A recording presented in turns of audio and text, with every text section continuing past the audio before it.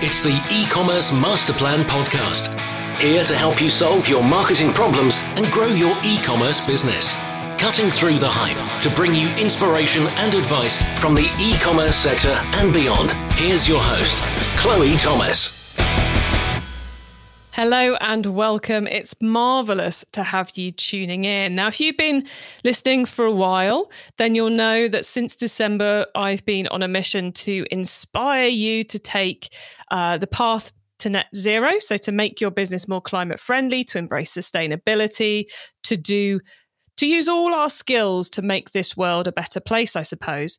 And if you haven't been here since December, it's very cool to have you tuning in. Welcome to the show. This is, I think, the most inspiring interview yet in our world of interviewing successful e-commerce businesses that are also doing amazing things for people and the planet and so forth. Hugely inspiring guest who is, if you're already set up and running as a business, she's going to inspire you how to make your business better. And if you are looking for a way to create a sustainable business, something in the circular economy, a brand that does better, then I think you are going to get an awful lot out of this one too. She explains it all so much better than I ever could. So I'm going to shut up now. We're going to listen to the sponsors and then we will welcome today's guest. Getting an online business off the ground is not easy. So if you find yourself working late, tackling a to-do list that's a mile long with your fifth cup of coffee by your side, remember, great email doesn't have to be complicated. That's what Klaviyo is for. It's the email and SMS platform built to help e-commerce brands earn more money by creating genuine customer relationships. Once you set up a free Klaviyo account, you can start sending beautiful branded messages in minutes, thanks to drag and drop design templates and built-in guidance. And with e-commerce specific recommendations and insights, you can keep growing your business as you go. Get started with a free account at klaviyo.com/masterplan. That's KLAVIYO.com/masterplan. And now to introduce today's special guest. Kresse Wessling, CBE, is the co-founder at Elvis Kresse, the designers, manufacturers and sellers of their own range of sustainable and ethically produced luxury accessories and homewares. Founded in 2005, they now sell via Shopify. They donate 50% of their profits to charity and last year donated over £100,000 and saved over 14 tons of materials from landfill. Hello, Kresse. Hi. Great to have you here. How did you get into e-commerce? We got into e-commerce very quickly after starting the business. And the reason that happened was twofold. One, we started making belts out of decommissioned fire hose, and we didn't think anyone was going to sell these on our behalf. Two, we hated, there's three reasons actually. The second one was that we didn't like the standard way of selling, going to fairs. We went to a few things like that and we found them really, really depressing. And three, there was a way to get online. We could code a website with Dreamweaver. We could put these buy now buttons on it. People were starting to think about using the internet to buy things. And we thought, this could be quite a good way to test the water. I think in the beginning, we thought that it was a good experiment to see if people would buy our pieces online. And the fact that people did meant that we could just continue to reinvest. And that's now, I think 80% of our business comes through our own website, elvisandkresse.com. So it was very much business idea first, e-commerce became the most obvious route to market. So what led you to come up with the business idea? Because you kind of tantalized the audience there with reusing fire hoses. So there must be an interesting story here. Please let us know why the business started. So I moved to the UK in 2004, and I'm a tourist, but I suppose I'm not your average tourist. The first thing I did was book myself onto a tour of the Victorian sewers under London because I'd heard how spectacularly amazing they were, and I was not disappointed. And then on the second day, I went to a waste transfer station in Battersea, which doesn't exist there anymore because it's all very flash housing. And on the third day, because at the time you couldn't Google ONS data on waste statistics and find out just how wasteful a society this was, I went to the British Library, to the Business and IP Centre, and found an incredibly friendly librarian who helped me track down those statistics. So there I was, day 3, and I found this report that said the UK had sent 100 million tons of material to landfill in that year. And I didn't have any reference point for 100 million tons. I couldn't get to grips with it at all. So I decided to then start visiting all of the landfill sites that I could get to. And I saw a fire hose at one of these landfill sites. I mean, essentially, I was looking for something to do. I had a previous business, which I'd moved on from. And I was really excited about solving a problem. So I was never going to sit in a room and think of a business idea. I was going to be out on the streets, in the dumps, in the depths of despair, looking for an opportunity. And certainly that was something that was very possible at landfill sites in 2004. And it's still possible if you went to a landfill site today in 2022, because although we've reduced our waste to landfill to about 30 to 40 million tons, 30 to 40 million tons is still an inexcusable amount of material. And still an amount of material it is impossible to imagine, yes. I think. Yes. And I am now very, very much wanting to do the tour of the sewers. As a fan of Bazalgette myself, I am thinking, I didn't know you could. So that's me distracted for the rest of this interview. Hopefully not the listeners too. But, so you basically, luckily, you were at a landfill when there was some fire hose. Yes. I saw one fire hose and I thought that was quite curious. And at the same time, I had signed up for a course on ISO 14001 environmental auditing, which sounds as dry and hideously boring as it is. But I was looking to have a way of understanding how to set a baseline for where you might be with your environmental processes and how you could improve from there. So although it was boring, I was in that course. And there was 2 guys from London Fire Brigade in the ssame course. And I said, hey, I've seen this hose in landfill. Like, what was it doing there? And they said, oh, hose is a big problem for us. And I was like, no way, Anyway, I then went to see it. I went to Croydon, which is where the vast majority of hoses in the UK go to die, essentially. They go there to be assessed, repaired if possible, and decommissioned if not. And although fire hose is only a 3 to 10 ton a year problem, so it's not as extreme as 100 million tons, I thought at the time, I was 26 years old and newly arrived, didn't have a network here. I thought, wow, I can fix this. This can be how I come to the UK. This can be how I start to form a community. I can fix this one thing. And I thought I'd be able to do it really quickly. And then I can pick the next problem and solve that, and pick the next problem and solve that. So you spotted this opportunity with this waste product that was the fire hoses. What led you to decide to turn that into handbags? Because one of the reasons I'm asking this is because I think you say it was only a small part of it that you've affected, small part of that overall waste. But I think because of the product you've then created out of it, you are also changing people's perceptions of what is waste and inspiring other people, the customers, to buy more products made from waste products. And potentially you've inspired other people over the years to go and find another piece of waste and do it. So the impact becomes much larger than what you're doing yourself. So I'm intrigued as to how you went, let's go designer handbags. I mean, this is actually what got really exciting then, because initially my first thought was, oh, it looks a little bit like terracotta. And because it's fire hose and it's clearly fireproof and waterproof, it's going to be great for making roof tiles. But I'm nothing if not a hardcore researcher. So I started to think about, what do I need to know about fire hose as a problem in order to solve it? How much is there? What are its properties? Where do I get it from? What happens when you apply heat to it? What happens when you try and weld it? What happens? And I discovered that fire hose, if it's not a hose anymore and there's no water running through it, is not fireproof at all. It can ignite. You have to put it in an oven at 250 and then a blowtorch on it, but still. But it can. It can. And if you leave it in the sun for about 10 to 15 years, it will crack.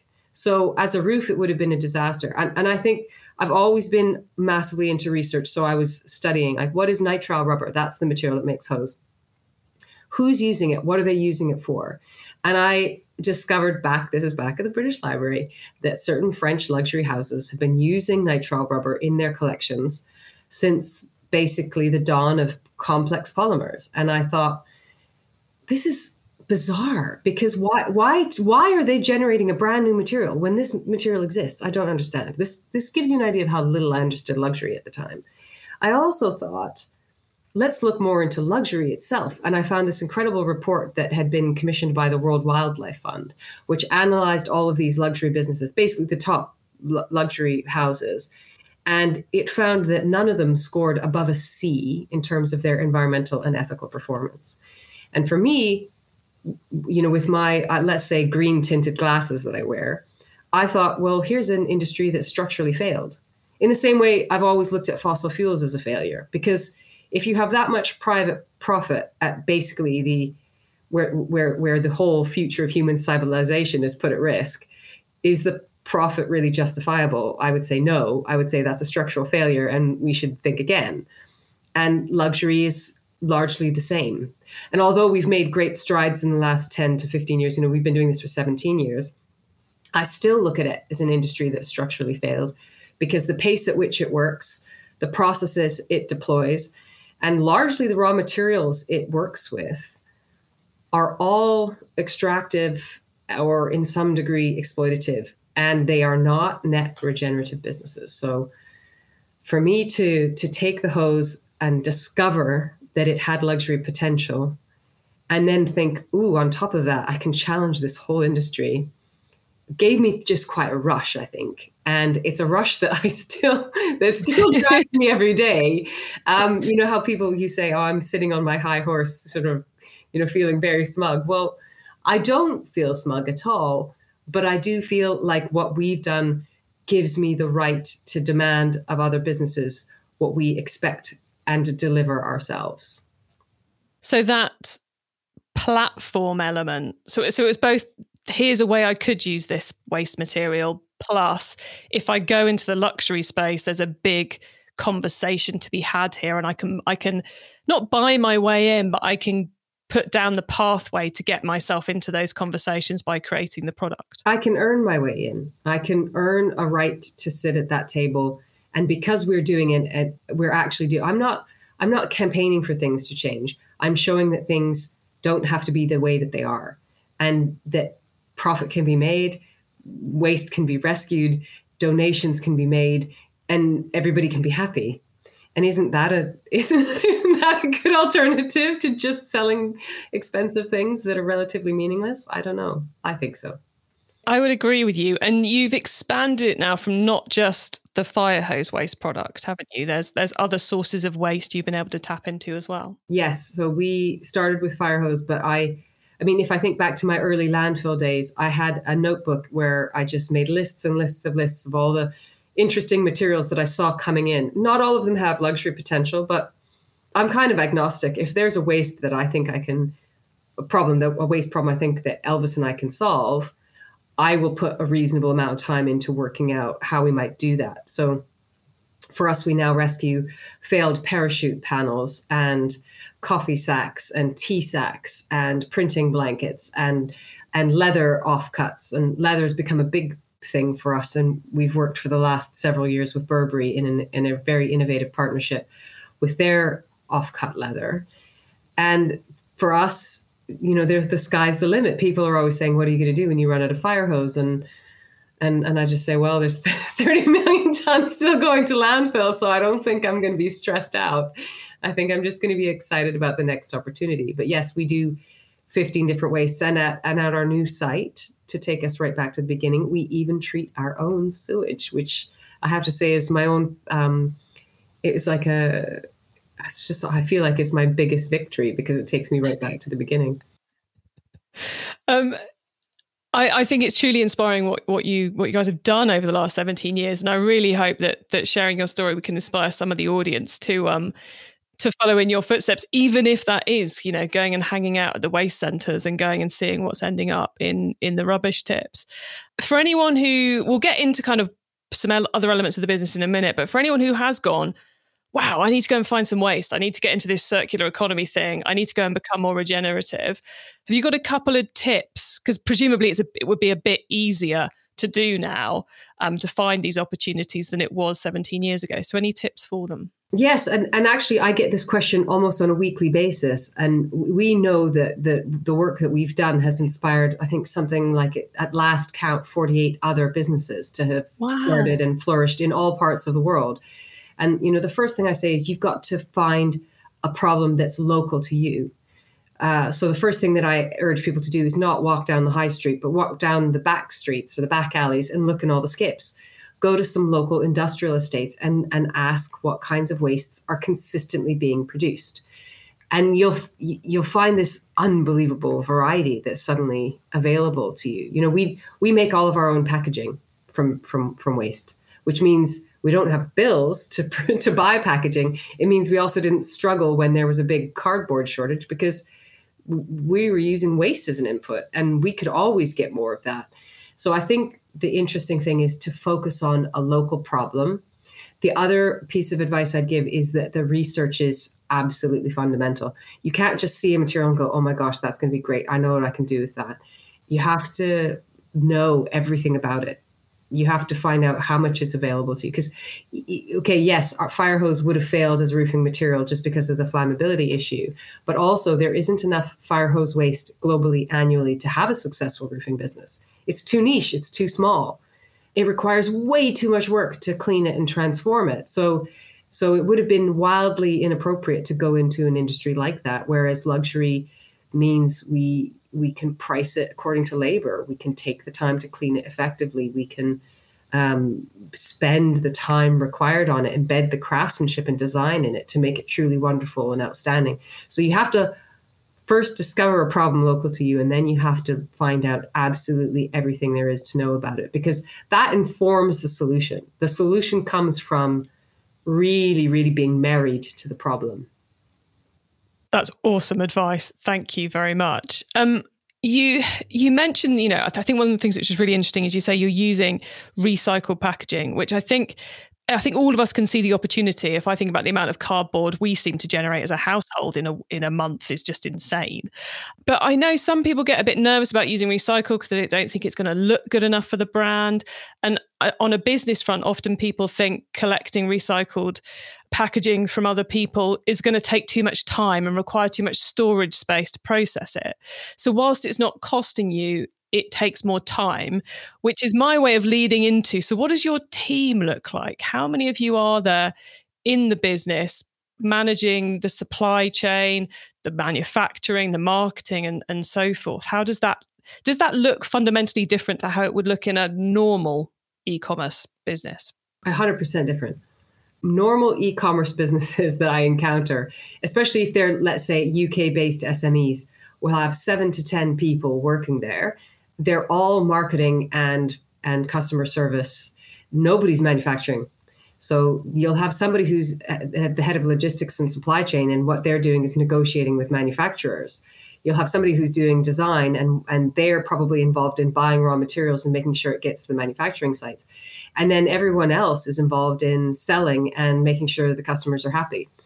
We have 25 people. There's only 3 of us that aren't involved in manufacturing. We make everything ourselves. So we are manufacturing heavy. We do not outsource anything. Everything is insourced. And yes, things take time, but the really interesting thing, and I know this is a big deal for e-commerce brands, particularly because so many of us, and I'm sure so many of the listeners, will have had the same emails I've had from these companies that want to sell you debt. They want to sponsor your growth. They want to pay for your stock so that you can expand faster. I don't pay for my raw materials. I don't pay for my packaging. And yes, does it cost? Is there more time involved? Yes, but time is slow, and you do things as and when you need them. So you never have to buy enough material to make your product run of 20,000 pieces up front, one big hit, and then pay the manufacturing bill for that in one big hit, and then hope to goodness that you're able to sell that through. And then that results in overstocking and not selling enough and and having to, get rid of unsold stock at lower prices. We never do discounts. We never do sales. We small batch produce. When something runs out, we celebrate the fact that it's run out. We call it the joy of running out of stock. And then we make more. And if people have to wait, they have to wait. And we found that people actually like waiting. They then, in the interim, like to commission bespoke pieces and do other kinds of things. So yes, we look fundamentally different, but there are some benefits to that. And having less cash flow pressure is one of them for sure. I think the less shocking thing is that having low stock volumes and kind of the FOMO, the urgency, the scarcity piece, I think it's a lot easier for people to grasp how that's a benefit than to really get their heads around, I'm sorry, you don't pay for stock. It's like, I can almost hear the listeners of the future as we record this kind of going, is that possible? Is it possible not to pay for materials? But I suppose, that's one of the, when we're talking about sustainability and saving the planet and net zero and the circular economy, you are using a waste product, which often is a problem for the person who's throwing it away because they have to pay to have it removed. So it's one of, reducing waste should also, I think, most of the time reduce cost as well. Yes, and it absolutely does. And there are a lot of people who pay us to take the raw material in the first place, which even if it's a small amount that just covers the shipping, what it shows you is that they are desperate often to get rid of these things. But yes, it is cheaper for sure. And I think one of the things which I wanted to kind of make really clear to the audience, which they probably already got from the way you've been talking about everything, is that ethics and sustainability is totally embedded in everything your business and you as people do. It's a lot more than just we want to be sustainable, but it seems to be every single angle of the business. There's a sustainability and ethics right at the core of the decision making and what you do. Are there any other elements of that people might find a bit, wow, you went that far, or surprising about it all? Yes, so I'm glad you brought up the term decision making, because we started doing this almost a decade ago, but we make business decisions like anybody else. Are we going to move from, I don't know, big commerce to Shopify or blah, blah, blah. We make business decisions like anyone else. But the last question we tend to ask ourselves is this going to make the world better for other people's grandchildren or not? And if the answer is not, then we don't do it. And if the answer is we don't know, then we investigate. So it is every single decision. And it's because, I don't know, Al Gore did this round the world film promotion tour for An Inconvenient Truth about, 10 years ago now. And at the time he said, we've got 10 years to save the planet. And virtually nothing happened. Everything got worse. So we're out of time now. And I act with urgency in everything that we do. So when Greta says, why aren't you acting like your house is on fire? I am. We're at our new site, we're constructing a workshop out of straw bales, because straw bales are highly insulative, one, they're local, two, and they suck carbon out of the atmosphere while they're growing, and now they're locking it away for the rest of my building's life. Is it more expensive to construct in this way? Absolutely. But could I use another material? I don't think so. The first thing we invested in here was a wetland-based sewage treatment system, so that just through the action of plants, and we've planted, I think, 3,000 separate plants to do this, just through the interaction between the root and the soil and the growth of the plant itself, we can treat all of our own wastewater and turn it into drinking quality, bathing quality water. Why isn't everyone doing this? I don't know. Why isn't that the first decision that any developer should make at a new site? I don't know. But if I don't do it, then what am I saying about the urgency of climate change and biodiversity loss? So I feel these things very keenly. And I think what's maybe interesting about Elvis and I as a partnership is that he is very focused on how to tackle problems right now, today. And for me, I'm just trying to think about what is our only possible way to interact with the planet in the future if we have a hope as a civilization. And the combination of those two levels of focus, I think, means that we have both nearsightedness and farsightedness taken care of. How do you manage to stay positive? I ask because this is something I've been discussing with a couple of friends recently. It's with all the horrendous news and just the fact that the horrendous climate news seems to get pushed to the subnote of the news and isn't front and center. I have those days where I'm like, oh my God, this is overwhelming. I don't know what to do. I don't know. And I feel like I'm almost on a daily basis batting off depression and miserable thoughts. So as somebody who's been doing this a lot longer than most of us, how do you manage to stay positive? I think hope comes from action. And a lot of people think it comes the other way around. So we're acting every day. Every day we are rescuing fire hose. Every day we are running a business in a good way. We're a living wage employer. We create apprenticeships. We give money to charity. We, as a matter of course, 50% of the profits is a lot. It's a big commitment. And we've moved the business to a farm so that we can do regenerative agriculture. Like, there isn't ever enough that we could do that would make up for the amazing lives that we've got. So Elvis and I both feel like we've got debts we can never repay, and they're debts to humanity. And it's because, hey, I grew up in an amazing family in Western Canada at a time when really, like, girls could just do whatever they wanted and achieve whatever they wanted and have a great free education and healthcare system and support at every level of my career. And I know that not everyone in the world gets that. So what am I going to do with that? And that's why we have to act. And how do we stay positive? I mean, yes, of course, the news can just drag you, and it should drag you, because that's what should then spur you on to act fiercer and be more bold and try and do things faster. I have times when I rant at the radio and certainly at specific politicians and business leaders, like everyone else. And sometimes I need to, have some red wine and some pizza. I mean, part of the reason we're on a farm and we're decided to plant vines and grow grapes is because, wine is a great way to sometimes get through those Friday nights when you're a little bit annoyed. But the biggest thing is action. The only way to solve any problems like this is not to be sad, but to do. E-commerce Master Plan is supported by some of the greatest companies in the e-commerce sector. Here's a reminder of who they are. The subscription market is predicted to grow to nearly $500 billion by 2025. Recharge is the leading subscription management solution helping e-commerce merchants of all sizes launch and scale their subscription offerings. Recharge powers the growth for over 15,000 subscription merchants, turning one-time transactions into long-term customer relationships. Whether you're a direct-to-consumer business or an omnichannel brand, subscriptions strengthen your brand's relationship with your customers and make it easy for consumers to make repeat purchases, bringing you predictable revenue, increased customer loyalty, and higher average order values. Turn transactions into relationships and experience seamless subscription commerce with Recharge. You can get started today with the subscription payment solution trusted by over 50 million subscribers worldwide by heading over to rechargepayments.com/masterplan.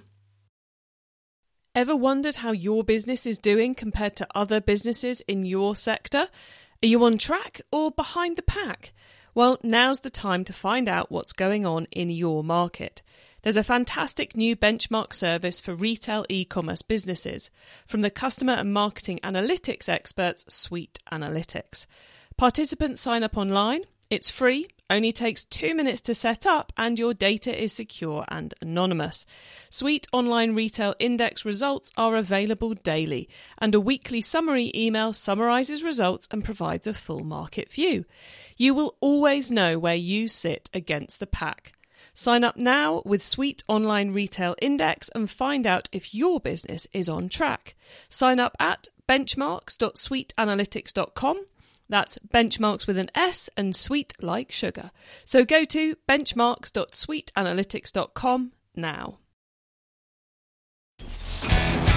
It's time for the top tips round. Okay, Kresse, thank you so much for letting us explore your experience and sharing so many tips with the audience. We are now going into our top tips section, which gives us some really quick ideas for taking our businesses to the next level. So, Kresse, are you ready for the top tips? Yes. Okay, the book top tip. If everyone listening to this podcast agreed to take Friday off and read a book to make their business better, which book would you recommend? I would recommend two books. One, Silent Spring by Rachel Carson, which is just the best introduction into why we need to act on the environment fast. And it's an old book, but it's just brilliantly written. And the second one is Mid-Course Correction, which is the story of Interface Carpets and how really they started to put sustainability first, and it made them a better, more resilient, more profitable company. So it depends what you're after. If you're after straight biology and science, go for Silent Spring. But if you're after a real story of a business that completely reinvented itself, and Mid-Course Correction is fantastic. Very nice. The listeners often hear me say that needs to go on my wish list. Listeners, I am buying both of those the second we get off this recording. Well, actually, as soon as I've downloaded the files. Okay, the traffic top tip. Which marketing method do you either prize above all others or think doesn't get the press it deserves? The only marketing strategy that we use is truth. In our industry, there is a huge lack of transparency. And people love to talk about the secret collection that they're about to drop or release. And they don't want to talk about how it was made, and they don't want to talk about where it was made. Probably the reason why we have such a small marketing team is because we just tell the truth. And we find that the truth that we have to tell is compelling enough. We also do the same when people call us up, when they ask us questions online. If they say, why are these items so expensive? I'll say, because I'm not prepared to make a great ecological bag at the expense of paying someone really, really poor wages in a country where there are weak labor laws in order to make that bag cheaply. I want to make sure that we work with highly skilled craftspeople that are paid well. So transparency and honesty and the truth are actually incredibly effective. As long as you're not doing something deceitful and horrible and nasty, they work really well. It's step one, don't do anything horrible, deceitful and nasty, and then tell the truth. It's simple, but it works. It's good for the soul as well, I think, that first part.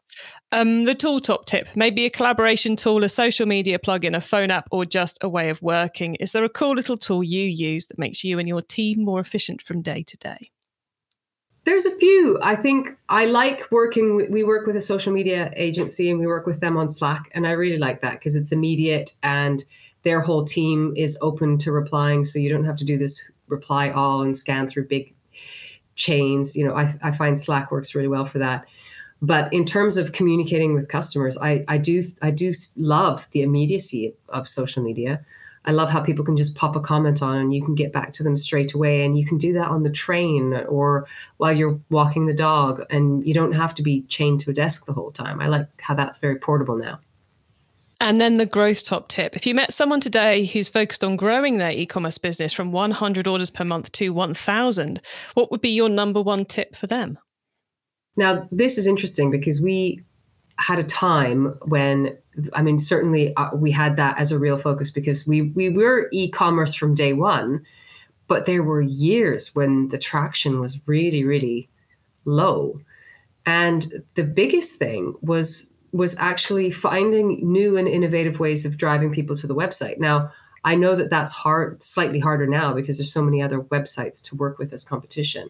But we found that, you know, just telling our story to journalists and really making our work compelling to other people meant that they wanted to drive traffic to the website. So let's say this is a very, very crucial example. What I had so many people in the early years say, gosh, 50% donation is a lot. It's extraordinary. I think it's too high. Particularly people who are like wanted to invest in the business. We've never taken investment, but these investor tourist people, that was the big thing going, you're going to have to shrink that. And what they were missing was the fact that in the UK alone, there's 66,000 fire service personnel. That's just the people in the fire service now. That doesn't include their friends, their family, the people who are retired and their friends and their family, and people who've been saved by someone in the fire service, and people who go on uniformdating.com because they have a thing for firemen. You know, it's a huge group. And because we are we do something really profound with the fire service community. We rescue their hose and we find a way to make sure the hose can rescue them right back. We've created a reason for 66,000 people plus to want to share our story in a completely and authentic way. Not because we've begged them to, not because we're offering them a discount to do so, because they feel that our story is their story, because it is their story. And that's really why we got the traffic that we got and why it started to sort of virally increase. Because as we then opened that up on social media to fire service communities around the world, it just took off. Could one be terribly cheesy and say you've done a circular story as well as a circular product? Yes. It isn't. And I think it's also really important in a time when we've got rising inequality and huge issues with, we are going to have food shortages. We are going to have rising food costs, and we are going to have rising energy costs. And it is really important for people to understand that our business is based not just on the circular flow of materials, but on the circular flow of capital. I'm not trying to build an empire. I'm not trying to build personal wealth. I'm trying to do something good that I can be proud of. And part of that means letting go of the money too, and making sure it flows back into the communities that need it way, way, way more than we do. Kresse, thank you so much. You've given us all an awful lot to think about. Before we say goodbye, could you please let the listeners know where they can find you and your business on the web and social media, please? You can find us at www.elvisandkresse.com, and all of our social handles are Elvis, A-N-D, Kresse. Excellent. Thank you so much for coming on the podcast. I thoroughly enjoyed chatting with you, and it's been an utter pleasure to be able to share your story with the audience. So thank you so much for being here. Thanks a lot.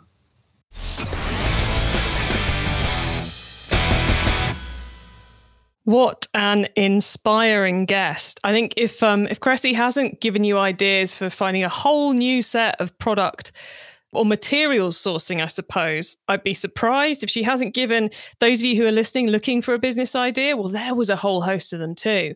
Couple of key phrases I took from that: asking yourself, is this going to make the world better for other people's grandchildren before making any decision?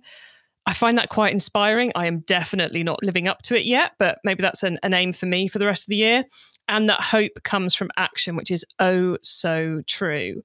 You can get your hands on our notes from this show, including the top tips, links to what we've mentioned, and much more by heading over to ecommercemasterplan.com/podcast, or you can use our new special direct to episode links. Just put ECMP, that stands for e-commerce master plan, ecmp.info/episode number into the URL bar, and you'll go straight to the right episode page. So this episode would be ecmp.info/392. And yes, my lovely team have set this up for every single episode since 2015. Once you do get to the website, you can also add yourself to our email list so you don't miss out on any of the other things I share to help you improve your business. Thank you so much for tuning into this and every episode of the E-commerce Master Plan podcast. I bring you a new interview every single week because I want to inspire and help e-commerce business owners to succeed and thrive with their businesses, including progressing along the path to net zero. So if you know someone this show can help, please tell them to listen to the E-commerce Master Plan podcast. Now, in my outro, I usually give you another episode to go and have a listen to, but in this instance, I'm going to not do that. I'm going to tell you to listen to this one again, because Kresse is so inspiring. I think we should all listen to this one at least twice. I hope you have a great week, and don't forget to keep optimizing. Thank you for listening to the E-commerce Master Plan podcast. Find out more at ecommercemasterplan.com/podcast. If you're marketing an e-commerce brand, you already know that data changes everything. More data means more power. And if your email or SMS tools can't handle all that data, they're probably holding you back.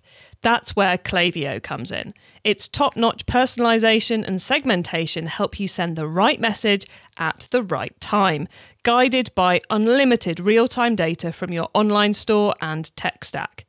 Request a demo at klaviyo.com/masterplan. That's KLAVIYO.com/masterplan.